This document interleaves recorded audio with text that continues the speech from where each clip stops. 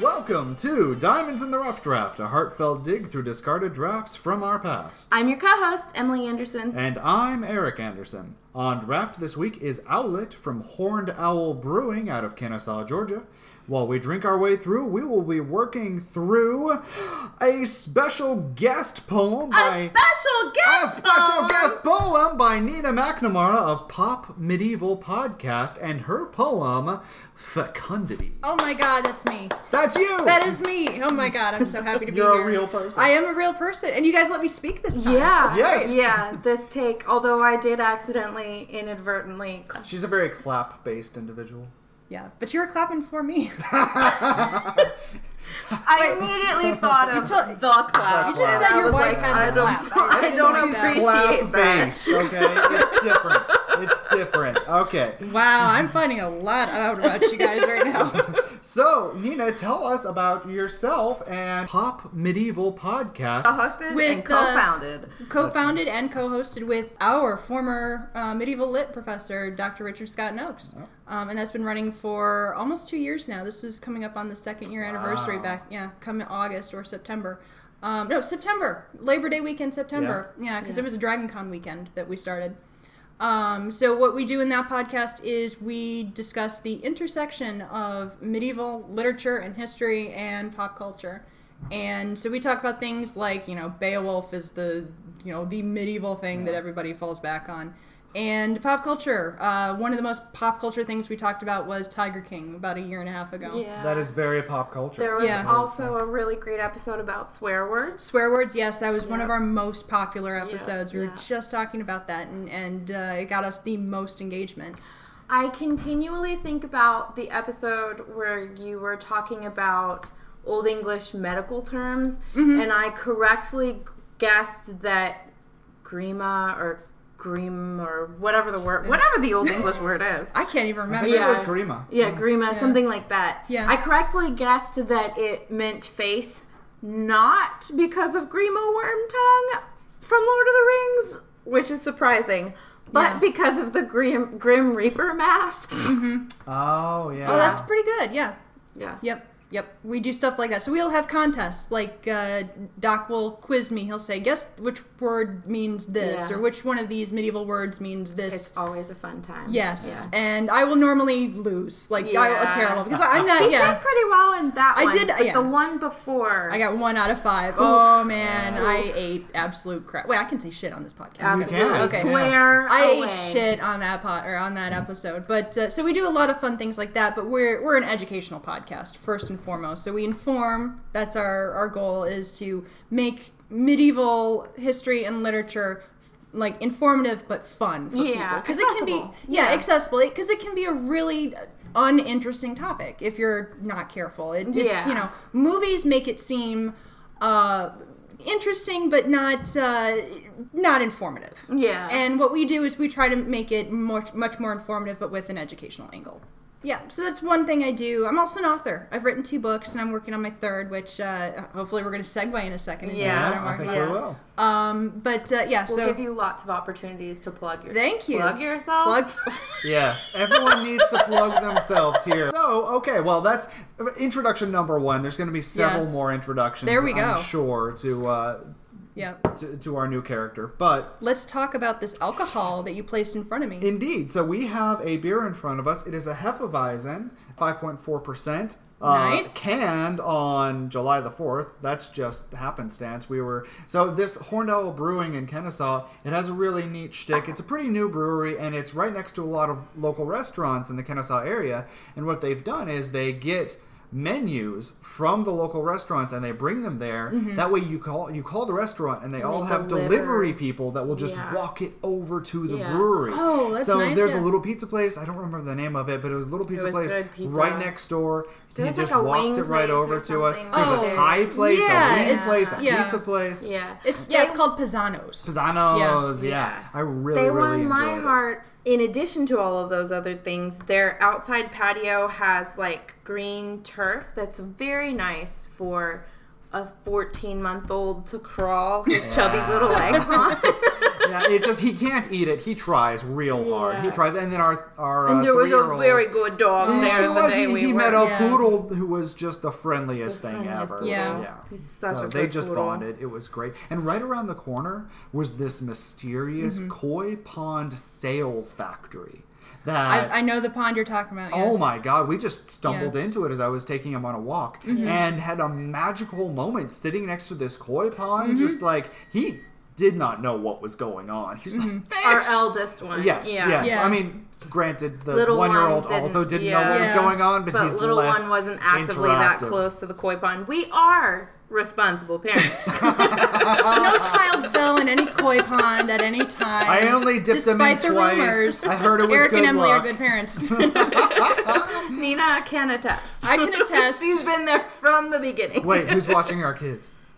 They're sleeping. Oh, excellent. So they're watching themselves. Santa's watching them right now. Excellent. Good to know. All right, so about Horned Owl Brewing, just a few other little things. They were opened by Joe Uhl, UHL, I suppose. Uhl? Uhl, UHL. Yeah, Uhl. I would Maybe a say little Uhl. Uhl. Yeah. Uhl. And, all right, so I don't know Joe. I just don't. But Joe's website says, why owls? It is the meaning or translation of our German last name, Uhl.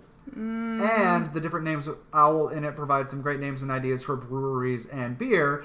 And I'm not going to say that Joe is like lying or wrong. But I just it's- disagree with him firmly. Yeah. It's all they're right next to Kennesaw State University. The who Owls. are the Fighting Owls or the Horned Owls? I think, yeah, they're an owl. Like yeah, that's their they are mascot. the owl, So the it's just- battle owls. It's very on brand to be the owls in that. In And that maybe part there's of a town. copyright thing going on or something, but Oh, maybe. also, you know, in German, owl is die Eule, and the spelling is a little bit it different. could have been anglicized when they came over from. Maybe, yeah. That's a I'm thing just- that happens. I'm sus about this whole thing. Yeah, I don't I'm know. just- I'm not gonna tell the guy he's making shit up, but Yeah, it just seems so I strange. just think so. I did learn by reading his website that it was the passage of Senate Bill 85 in September of 2017 that provided the ability for successful brewery businesses in Georgia. Oh, okay. Well, good for I him. feel like I remember that Yeah. bill happening. Yeah, what doesn't make sense to me is so many of these breweries that we've already covered that are like we started in 2008.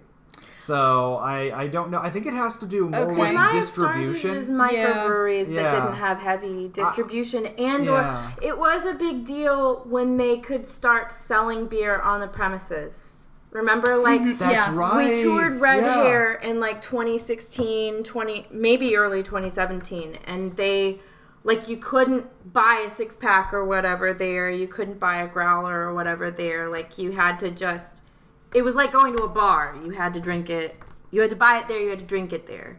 That's you right. couldn't, They couldn't walk out. There was with no it. to go. Yeah, so I Yeah. think that's the bill that allowed them to distribute, especially from the premises of their brewery.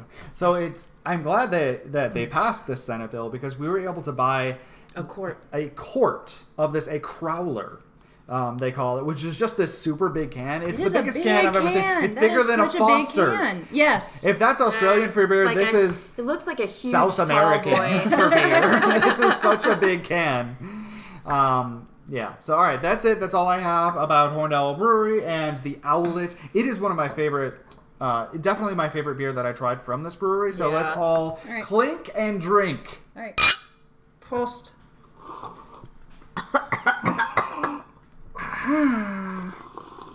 Emily's going back in because she almost died. Yeah, it's good. That's really good. I like the Hefeweizen. They did have Yeah. they had several good ones. My father-in-law was very happy that they had several dark beers, and Yes. that's kind of hard to find. A lot Yeah. of. Porters and Yeah. like they had yeah. like a porter, a stout.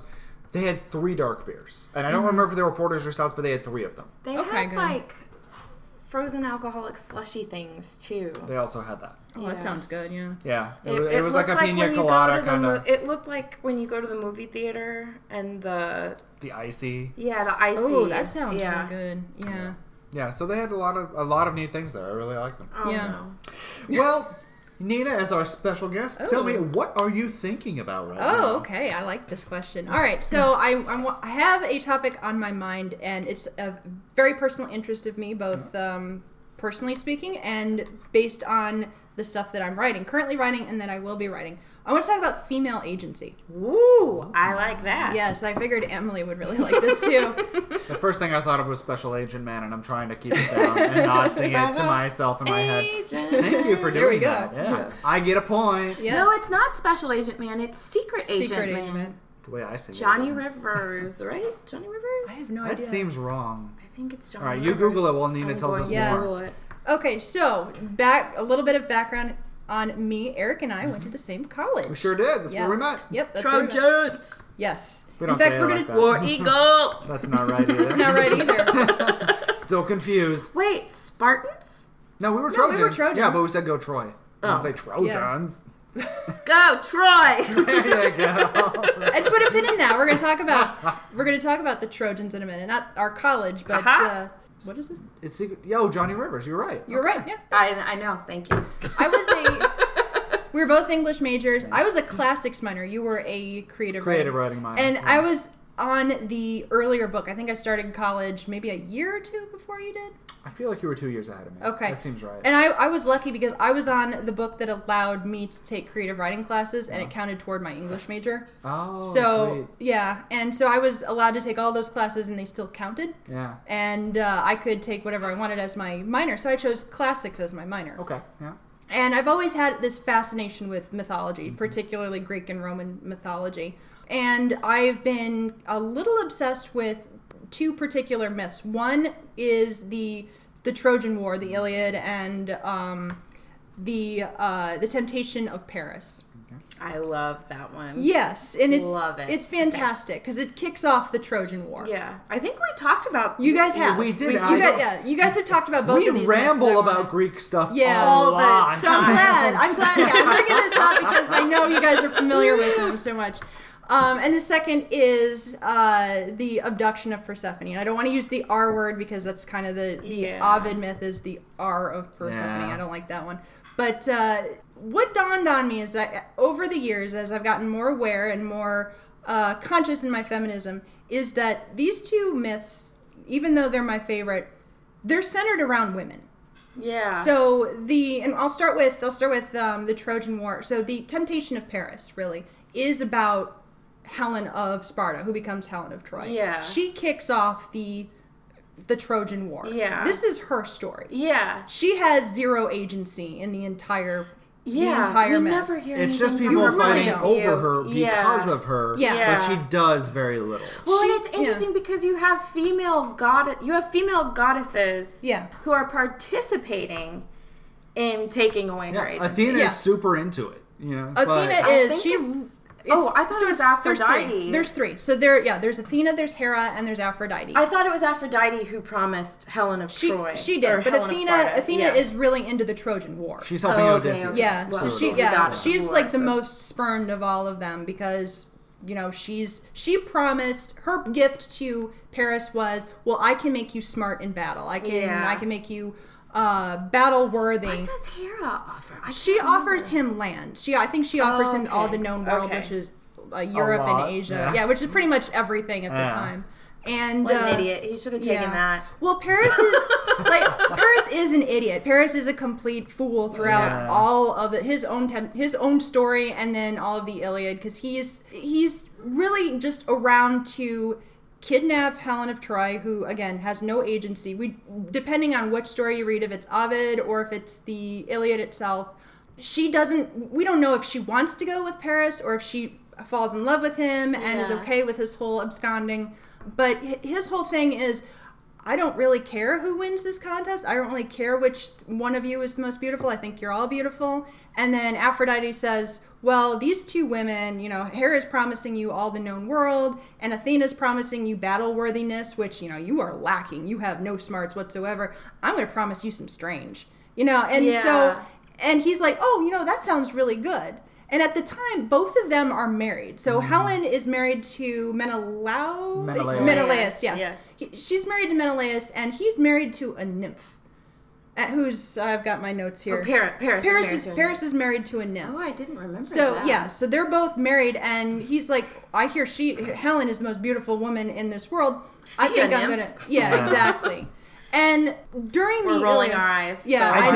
know. Yeah. Both of us were just like, oh, Paris. Paris, why? Please. And then during the Iliad, like he does virtually nothing until it's time to kill Achilles. Yeah. He it's stays all about locked his- up in his tower the Yeah. entire What time. is his brother's name? Oh, Hector. Hector. It's Yeah. all about Hector. Well, Hector is the hero. Hector you is know? the hero. Yeah, but you would think in a story of the war that he kicked off by being a dumb butt that Paris would take a more prominent Do a little role bit in the more. fighting. Nah, he was hanging out He with Helen the really whole is time. He's like, oh, I almost called him a bad word. He really is a. he just was a that little- bad word, whatever it was. Yeah. Oh, I was going That's to call right. him a sissy, but I don't want to Well, participate. yeah. Well, simp He is was what. a Yeah. brissy. A brissy. That's right.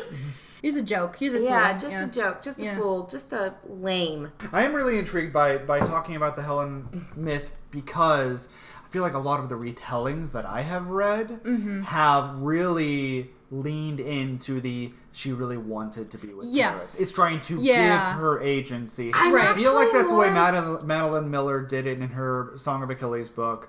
I feel like that's the way it was done in the children's version of the Odyssey that I read growing up. Yeah. It's just a lot That's an interesting attempt Better. at agency. And I hate Yeah. it. Yeah, I hate it. Yeah.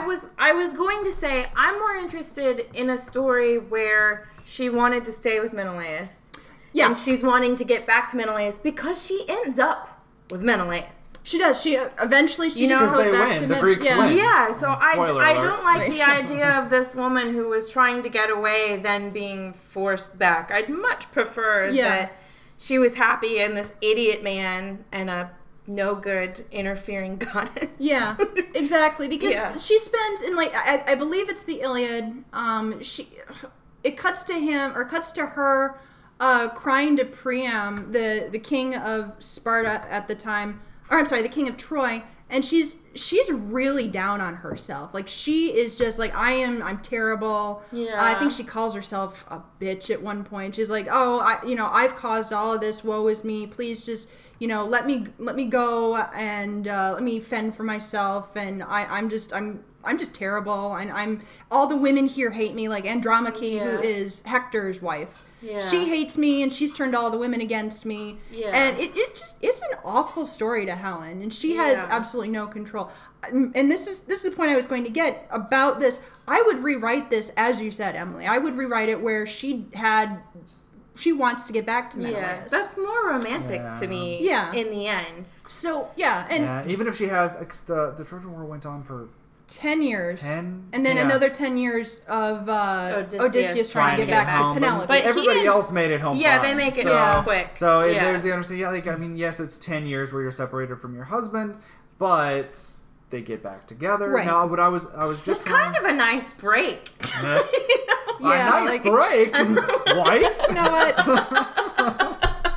A nice break. Well, if you're tired of the scenery of Yeah. whatever That's it. he It's was mainly a looking- geographic Yeah, break, yeah. not I mean, a marriage break. Penelope Yeah. just had, a bunch of suitors hanging around her house for Yeah. that long, and they were not welcome. They broke the rules of Yeah. hospitality and all of that. I've been trying to see whether or not the myths say that she had any children by Paris. I don't. She think didn't. She has No. Hermione is a famous daughter of hers by Menelaus. Yeah. That goes on to do other Yes. great deeds. But I don't Aw, see Hermione. really anything else about a child by Paris. So I can't remember if this was in the actual myth, if it was Ovid or the Iliad itself, but I remember there was a really not great, it was kind of a gross TV movie, I think in 2003 or 2004, TV movie called Helen of Troy, where Hermione was sacrificed, like Menelaus, not Menelaus, Agamemnon was an absolute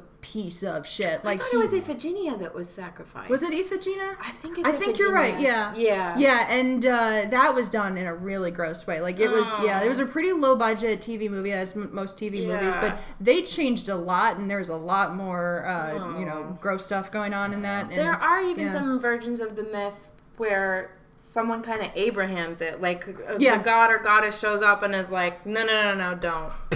Yeah. And like takes her away because also how dare you try to sacrifice your child to me. Yeah. I like those versions of the myth. I can see that. Yeah.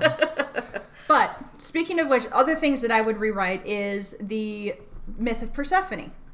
because this is another one that pisses me off, and this is my favorite. I would put this this myth above Helen of Troy.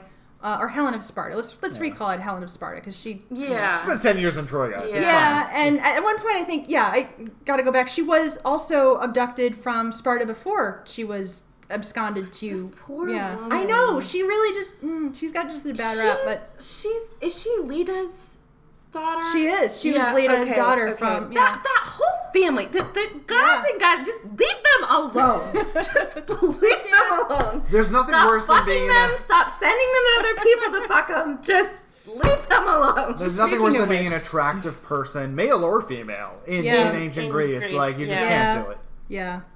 But speaking of which, other stories that I would rewrite would be the myth of Persephone and the whole, again, I'm using the word absconding because I don't want to use the R word because it's gross. But, so Persephone is another myth where it's about Persephone, but she is not. It's all about her mother, Demeter, and Hades and Zeus. Well, give us a quick rundown. Give us a quick rundown of the story. So Persephone is the daughter of Demeter, Demeter being the goddess of the harvest. Zeus. Sometimes by Zeus, isn't she? It's always question about who her daughter, or who the daughter of Demeter is. It may be Zeus. I can't remember offhand. But, because, there's so much incest that goes on in the gods. I feel like it is by Zeus, or at least in some of the myths it is by Zeus, because he has the paternal authority. Like, he makes the deal. Yeah, he does. And he has the paternal authority. And Demeter kind of respects that he had the paternal authority. He's also, like, the head god. I don't know. That's not how the conversation goes. Like she's more just like, you had nothing to do with our daughter. How dare you trade her away? Yeah. I'm gonna make you feel I think, this is clicking out. And so she's picking flowers. Persephone is picking flowers because she's always associated with flowers.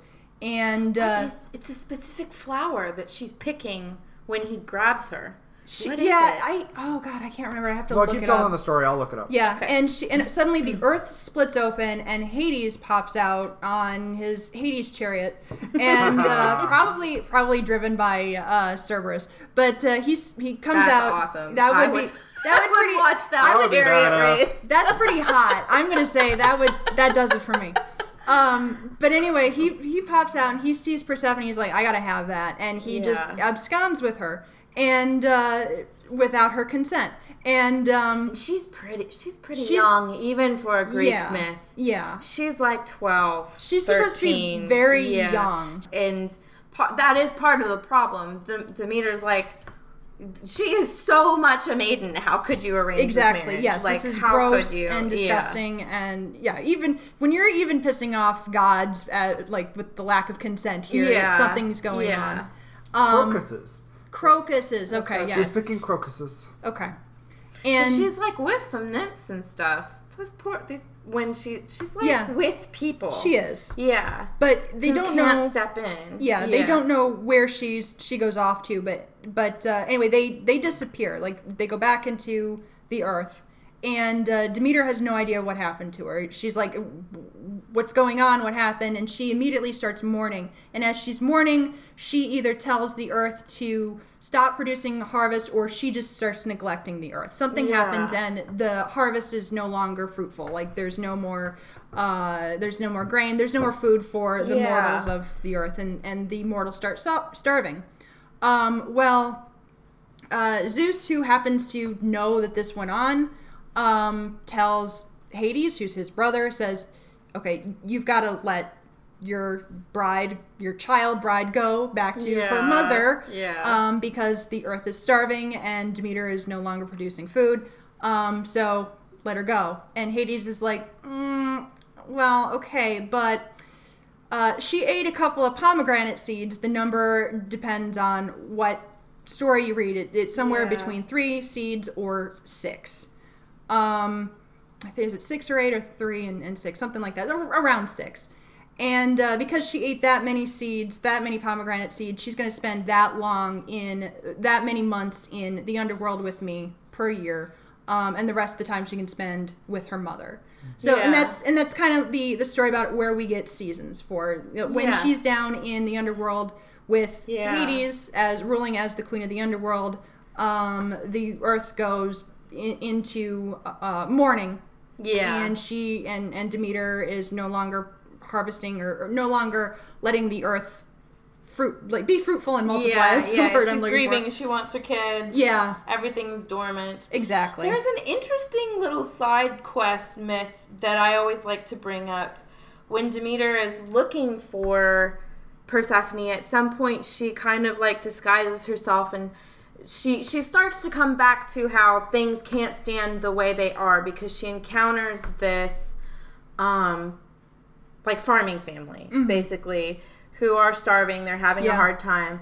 But they take her in, they give her hospitality, and to thank them, she's doing the thing that Achilles' mom does to try to burn away the mortality. But the mom doesn't know that that's what's happening. So she comes in and sees their guest holding the baby over the fire. My God, and is like, what are you doing? What are you doing to my child? Yeah, and Demeter's like, how dare you question the goddess? And the farmer's wife's like, you're a goddess? I'm so sorry. You could have led with that, Demeter. Come on.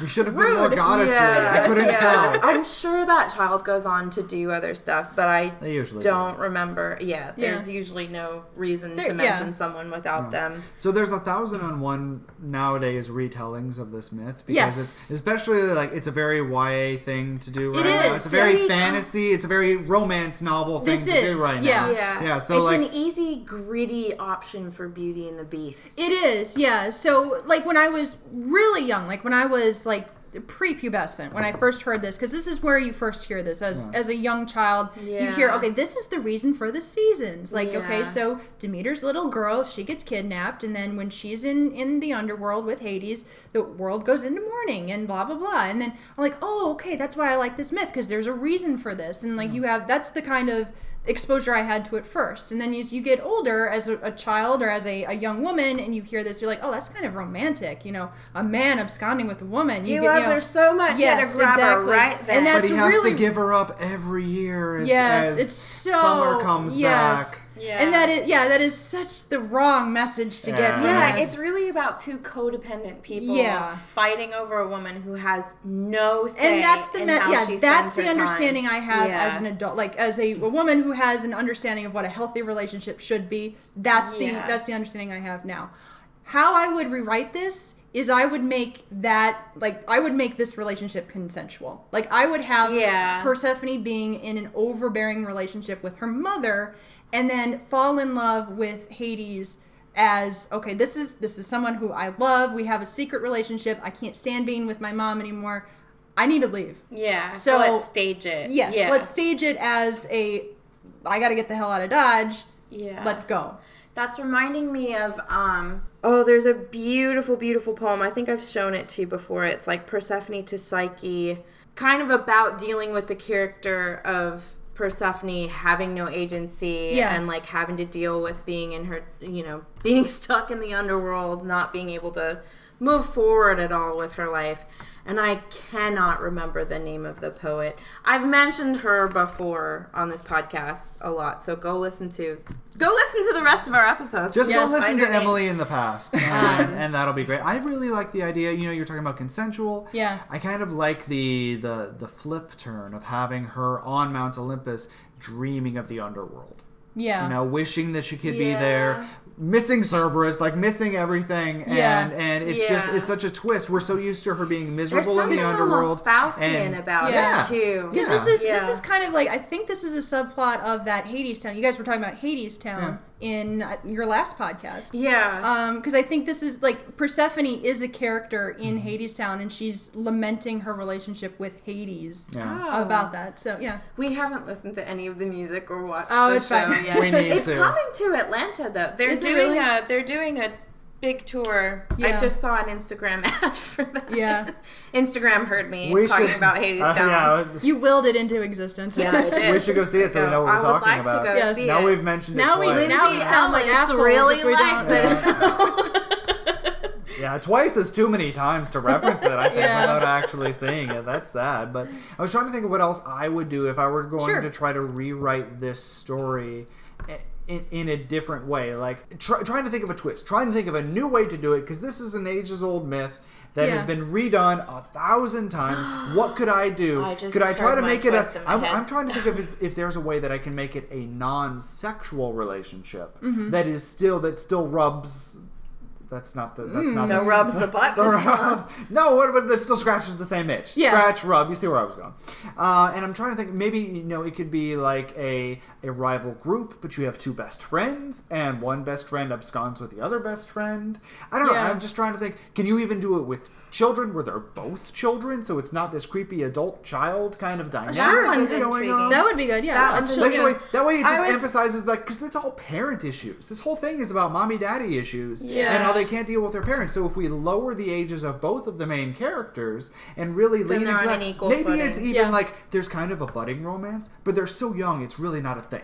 Like, it's not a sexual romance. It's just a like prepubescent, half friendship, half I'm trying to understand what romance is. I really like trying to get an actual romance story out of that, because it's just kind of like dark and lush, and the women here are like romance. Nah, man, I want it to be hot. So I'm trying to remember what my idea was 5 seconds ago when Eric wouldn't stop talking because I was interrupting when him. You re-listen to this podcast. No. Well, I was thinking about a Beauty and the Beast type setup where he thinks he's rescuing her. And he's like, you don't know me. We'll go at your own pace. I'm just brought you to a different place. You're not my prisoner, but you can't really leave because I can't, But your mom seems kind of terrible. Why don't you come be with me? Especially if, like, Zeus and Demeter were already fighting over her and her future, and he were to hear her complaining, and is like, well, I can help you with that.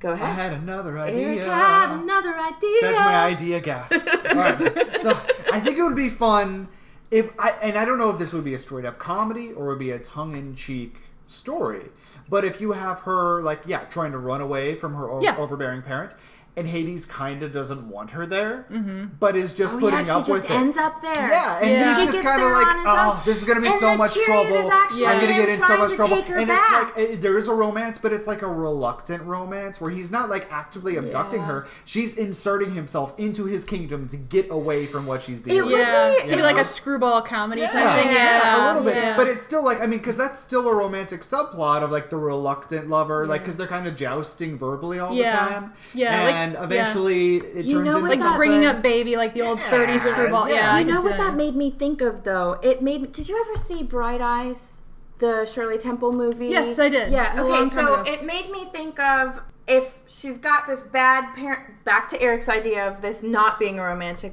relationship, and she's got these parents that are just fighting over her, a found family story of, like, talking to your uncle, oh, that's terrible. How about I be your dad? You adopt it's not supposed to be sexual. It's just... That's Heidi, too, isn't it? No, that's her grandfather. Never mind. Yeah. Wow, that took a turn. Yeah, I know. That's fun, though. I haven't ideas. I kind of want to write this now. So please do, because that's my... After this, I'm writing... Right now, I'm also writing a book about agency and... or female agency, and how that applies to a young woman with... PTSD based on trauma in her life. After I'm finished with that, I'm going to be rewriting this Persephone myth. So yes, I want to see how you write that, and Emily too. I want to see how, because I don't believe that people can have dibs over a particular thing, especially not the kids are asleep. It's okay. But no, I certainly think that there's room for every author to write about whatever topic they want, whether it's been done before or not. So let me. I want to see what you guys come up with. We can write about the same topic and that's actually a writing exercise in itself, to say, like, give the same prompt to 3 different people and see how they work it in a different way. They do that all the time in college and in creative writing classes. It's the same prompt, and just see what people come up with, and people come up with different things all the time. And it's fascinating to see the different things people come up with. So that would be a lot of fun. Even if we just played with it in a short story. And just said, hey, write 7 pages on your story. Let's see what happens. See what it turns into. That could be a lot of fun. Well, that was wonderful. Thank you, Nina, for telling us all about what you are thinking about right now. Now, before you give us your dramatic reading, tell us what you remember about this poem and why it was written. Okay. So this poem, you and I had a class with Dr. Bill Thompson. Yeah. Name drop. Name Say drop. Name drop. Name drop. Name drop. It was our... She's listening to our episode. I know. Listen, she gets our inside joke. So in this class, in this poetry class, back in... I have 2009 written down. It may have... Yeah, because I graduated in 2009, so... And I graduated in 2010. Oh man, so I Yeah. started college. Oh, in that's 2009. adorable. Shut the fuck up. You're so Fuck cute. off. The adults are talking right Yes. now. So. You'd see all the alcohol is being drained right now, so I'm getting very loosely tongued. But so in this class, the assignments were always blank verse with iambic pentameter and the like, and I experimented a lot with those. I think for this poem, he suggested try writing a friendship poem. Also, the cats. You're wearing one crock. Emily, are you okay? Emily, You have a pan of brownies and one shoe. you're right. You need more alcohol? I'm okay. Oh no, the baby. For this assignment, he mentioned writing a friendship poem. And though we didn't have hard, fast assignments, he just said, write a poem that is an iambic pentameter if you can. Here's some guidelines. Try writing a friendship poem. And I kind of scratched my head about this. I was like, what are some good friendship poems that I could model mine after? And there was only two famous friendship poems. One of them I found, one was Sonnet 104 by the Bard himself. It starts off, to me, a fair friend, you can never be old. Which I went through that again just to remind myself. And I'm like, no, nothing I wrote in this poem that I'm sharing with you guys is anything like that. And the other one was Robert Frost's A Time to Talk, which... I don't think I've read that, and I like Robert Frost. It's a really sweet poem. It's extremely short, and all it's about is... The gist of it is when a true friend is someone who I drop everything for, and I don't say, just a second, I just drop everything, and I go and I say hi.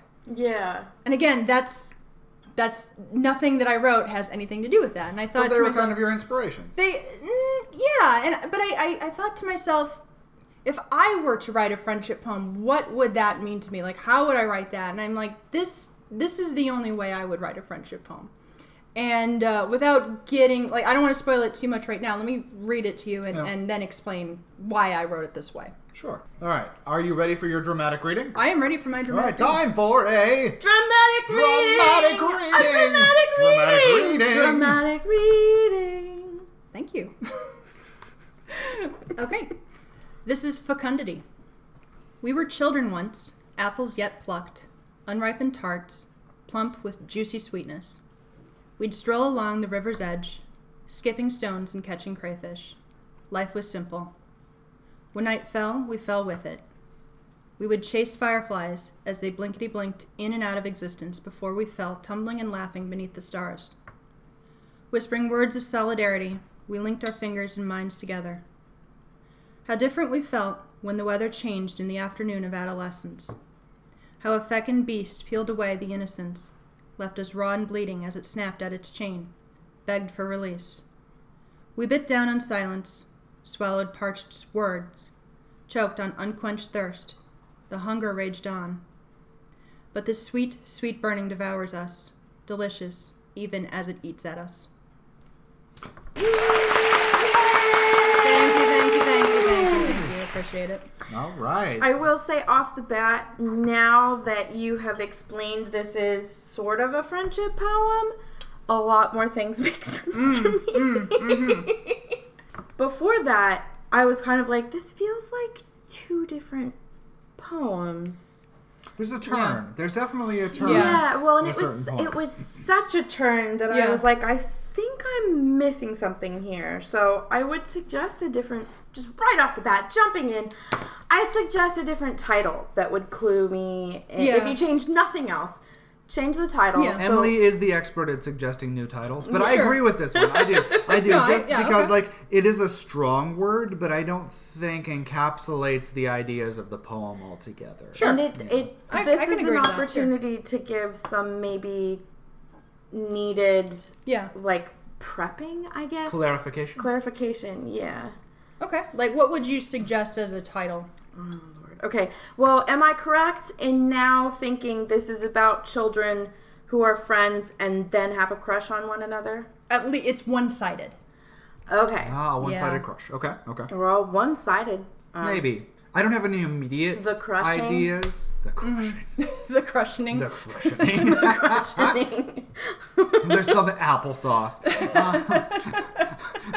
There's something in here. I got a giggle on that one. I got an honest laugh. Okay, I'll take it.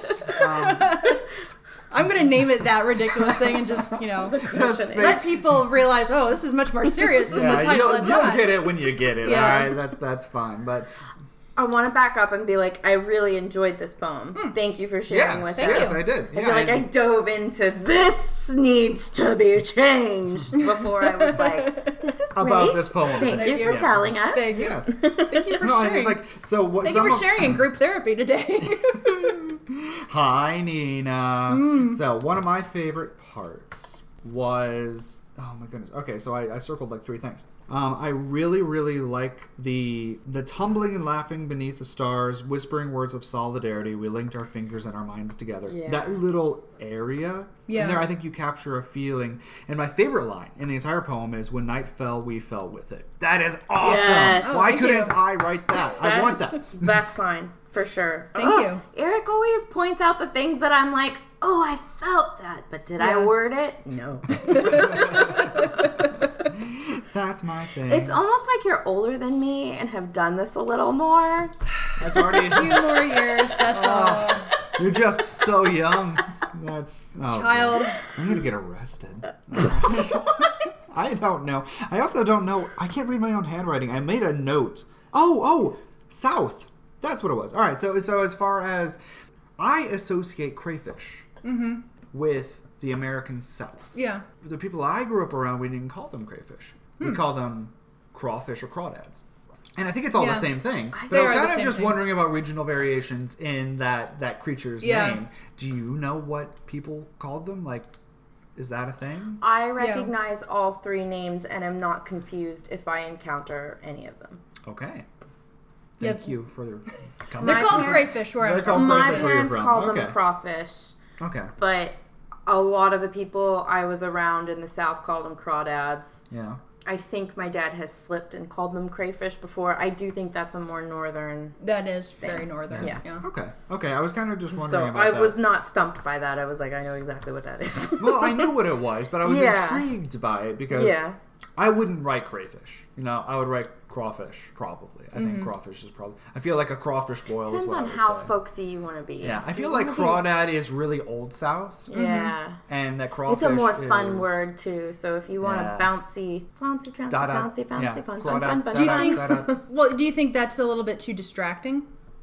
I didn't find it to be so. No, and especially if this is like... if that's what the word is to you, keep it that way because you are not of the South. That is not who you are. That is true. Yeah. I wouldn't change it to You try are to represent. not of the South. You are not of the South. that is true. So I wrote South ?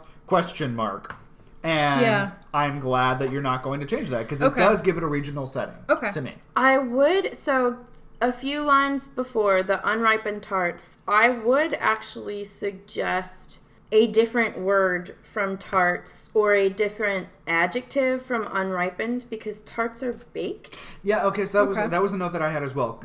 You get in with this idea. We were children, apples yet plucked. Apples still on the tree, but then those apples are immediately baked into tarts. But then they're plucked with juicy sweetness again, and I was like, wait. So it ruins the metaphor that you're going for here. So I was thinking if you change the word tarts to green... Unless it's a green apple. But if you just do unripened green, which has this dual meaning. Unripened green, like the color of the apple, which has this dual meaning. Because if you say somebody is green, they're also really new, unexperienced. Yeah. But it's also the color of an apple before it's ripened. Besides the Granny Smith, it's the only other case. All right. What other notes did I have? See, I'm from Michigan, so there's only one type of apple, and that's Macintosh apple. Macintosh? Now, I guarantee you put any type of apple in front of someone from Michigan, including a Macintosh apple, they're not going to be able to tell the difference, but we were going to fight for Macintosh apples. So I have a note that it makes a little more sense to me now, but I think this could be reworked to make more sense. The bit where you start talking about the crush and how it kind of becomes consuming and also comes between you. Mm-hmm. I can see that now that I now know more about what we're talking about.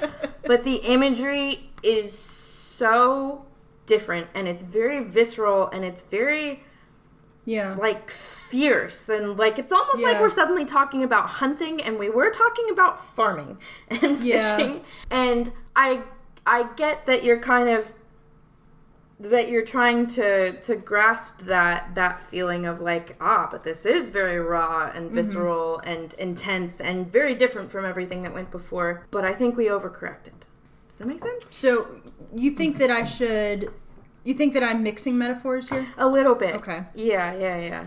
So some of that I'm keying into what you're saying. Yeah, I literally write, I like the imagery of the fireflies and the fruit, but I would rather the eating/food imagery continue. Okay. Yeah, which I think you could do very easily because you get into thirst and hunger. Yeah. Yeah. And you could you tried to turn them into tarts up here. You could just bring the tarts in down at the bottom. You know, we're cut up and we're baked and I'm baked and I'm not touching you. I'm not laying next to you in the pie. Someone's not eating me. I'm just a tart and I want to be eaten. I'm working my way down the page. I'm completely fine with everything that happens in the middle, and then we get to the first note that I have is the afternoon of adolescence. Yeah. Because I get what you're saying, but I think it's kind of unnecessary. I'm wondering what it would be like if we did a line break after weather and did how different we felt when the weather changed in the afternoon. Mm-hmm. And the afternoon, we just kind of see, it's kind of trusting the reader a little bit more, but we just see that as a changing moment. Mm-hmm. As, we're in the afternoon. You haven't really mentioned time yet, so we just see in the afternoon, this period of life has changed, and then we're moving on. I don't know how I feel about that one, because we've already talked about night. So, and we're suddenly going from nighttime to afternoon. I didn't even think about that. Okay, you're right. You're right. That wouldn't work as well. And but is this still at night? Is this supposed to be the same scene? Is it night all the way from here to the bottom? I think if I remember, I was trying to go for like a time change, like a literal and also a metaphorical time change. So I wonder if I would bring morning into the beginning, because we just start at night and then jump to afternoon. And so if there was something about the morning in the innocence block, and then instead of night falling, if it's, if that's where we talk about weather changing. No, because that changes my favorite line.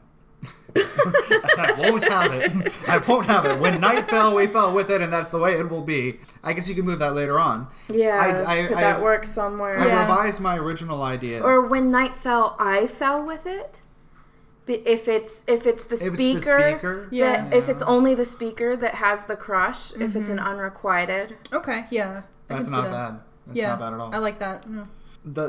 The idea that I came back to was when you say whispering words of solidarity, we linked our fingers and minds together, how different we felt when the weather changed.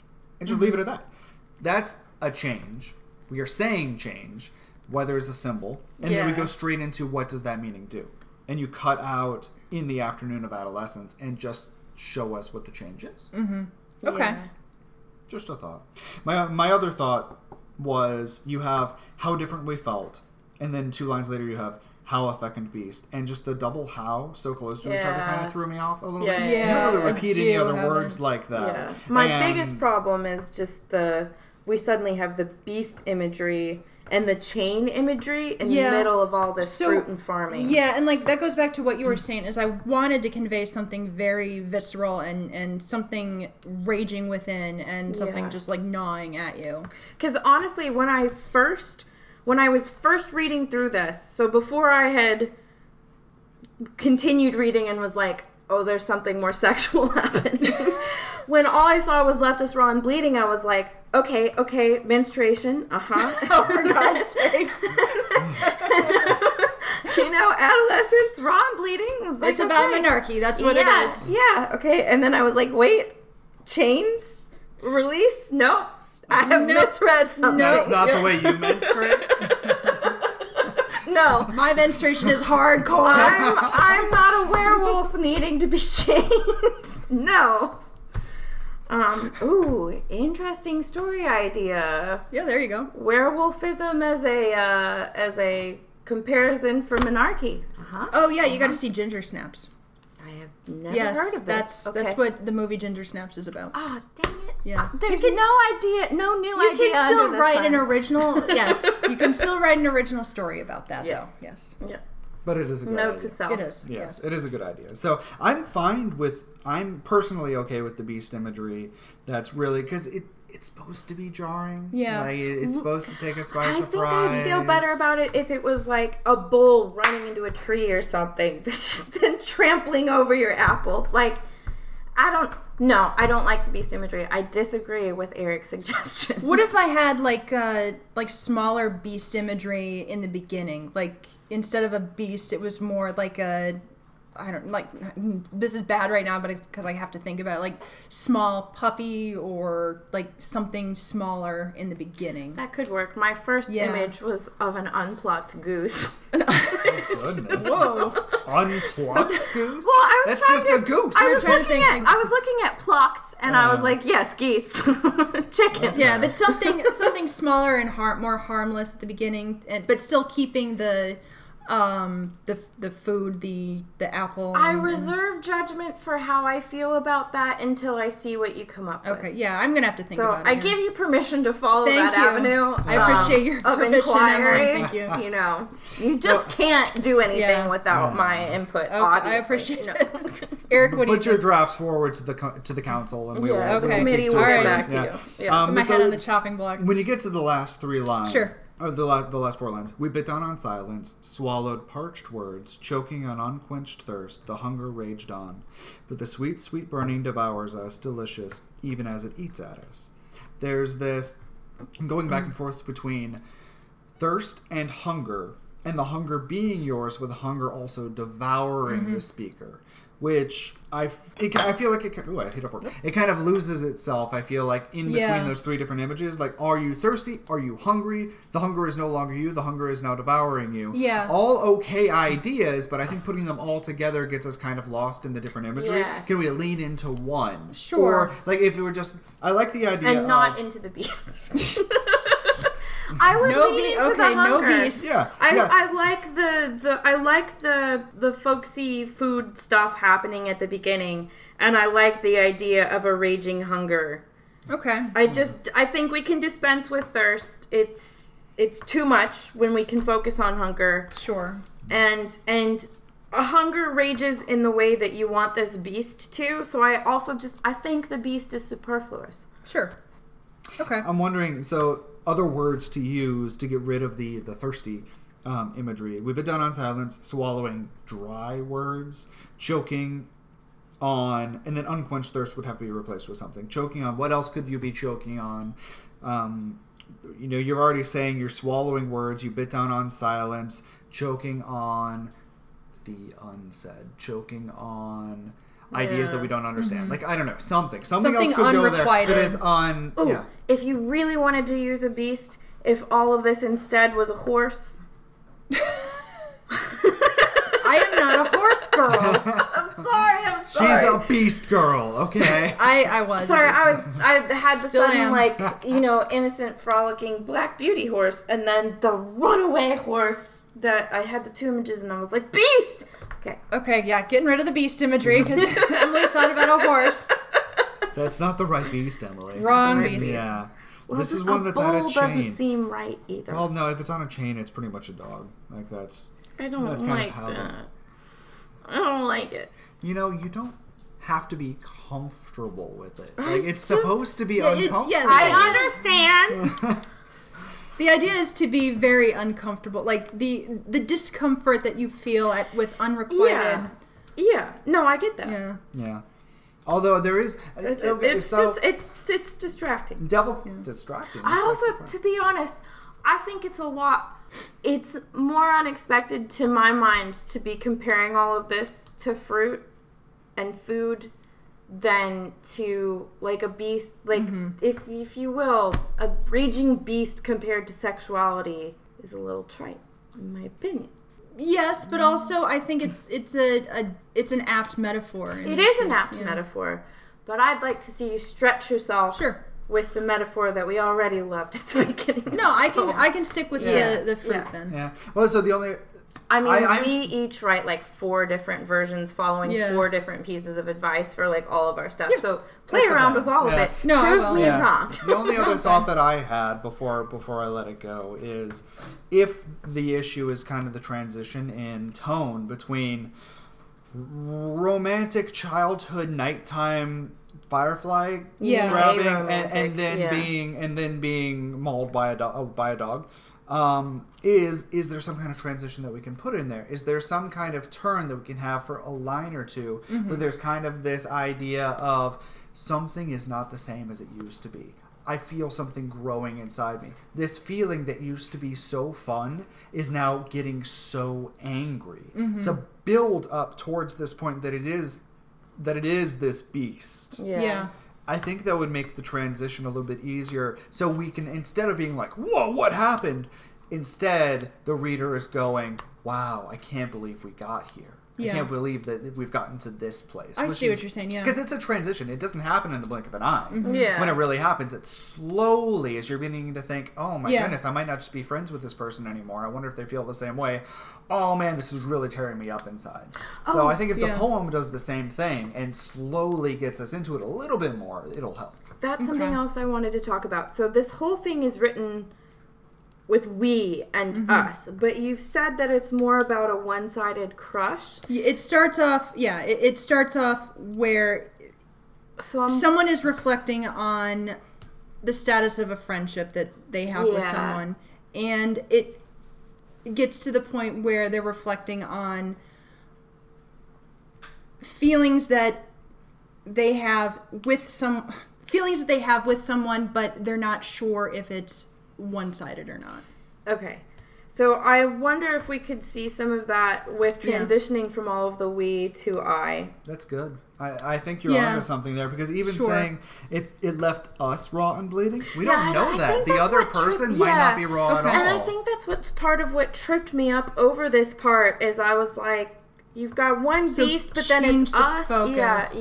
Yeah, change the focus. Halfway through, because there's a point when you realize... because how can it be unrequited if it is us that are both feeling this? I think was but the other person can still know that like the friendship is falling apart. The other person can be aware, but they're not necessarily agreeing with me, and now you're backtracking. and I don't like it. I liked everything. I like how controversial this is. I liked everything you were saying until you said the last thing. I've always wanted to be a controversial writer. Oh my god, you guys. We're gonna fight when you're gone. Yes. Okay, so change the we, like transition the we into the I. Okay. Yeah, changing the we to the I. This kind of idea of you were we. There were two of you, and you felt like you knew what the other person was doing. And then it gets to the point, then you realize you're only knowing what yourself wants. Yeah. What the writer wants, what the narrator classic, wants. I only have myself and my feelings. And you have no idea what the other person is feeling. Yeah. You know, where the narrator is going, I'm an I now. I'm not a we anymore. It's not just us having fun. It's not just us catching fireflies. It is him catching fireflies and me wondering whether or not we're together anymore. Yeah. You know, like that kind of, you know, those kinds of ideas, which I think makes the transition from we to I a little bit more significant. Yeah. Okay. Yeah. No, I can see what you're saying. And that sounds good. I think it could also be interesting, just as like a completely out there suggestion, it could be interesting to write this from the other person's perspective, especially if they don't return the crush and they're like, what do I do? It's a fun writing exercise, if nothing else. You know, you write, it could be the same poem, it could be a different poem. It could be a series. My favorite suggestion. I want to hear what you guys, I want to hear your guys' response to it. I want you guys to respond as the other party. Yeah, we'll have to do a special open mic night of episode. Just our fecundity. Group fecundity. There we go. Oh, what beer will we drink then? Our fecundity responses. We're breaking out the tequila for that. I think so. No, I don't drink tequila anymore. I don't drink tequila anymore. All right, we're breaking out the old Fourth Ward vodka. There we go. Yes. Excellent. All right, I would love to keep talking, but my glass is empty and my brain is full. Thank you, Nina, for sharing your rough draft today and being our special guest. Is there anything else you'd like to plug? Yes, I'd Okay. like to plug my website. It's ninamcnamara.com. That's NINAMACNAMARA.com. And my books are anywhere you can buy books, Amazon, Barnes & Noble, wherever. Icarus and A Bitter Spring. Again, by me, Nina McNamara, NINAMACNAMARA. Anywhere you. books are sold. Anywhere Wherever books are sold. Thank you very much. Thank you for having me, Absolutely. guys. Thank you for coming. Thank we you really for appreciate coming. it. appreciate it. We loved having you. Dear listener, if you have any edits, thoughts, or suggestions on this rough draft, you can find us on Instagram as Diamonds in the Rough Draft or by email at diamondroughdraftpod@gmail.com. Also Twitter, but we forgot to put that in our script. Yeah, also, what's our Twitter handle? Diamond Rough Draft Pod. Okay. If you or someone in your life That's is in... me now. Yeah, you didn't jump I in was there. talking about Twitter, and I was waiting for the silence. All right, here we go. Also Twitter, because we have a Twitter now. If you or someone in your life is interested in having a draft on this podcast or joining as a guest, please reach out. If you happen to be Neil Gaiman or Dale Carragher, please reach out quickly. Thank you for joining us for this episode of Diamonds in the Rough Draft. This is Emily Anderson. And this is Eric Anderson. Have a great time, and don't edit under the influence.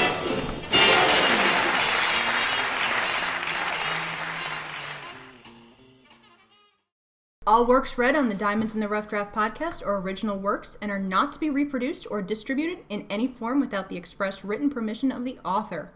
All works of fiction on this podcast are products of the author's imaginations, and any resemblance to actual events, places, or persons, living or dead, is entirely coincidental.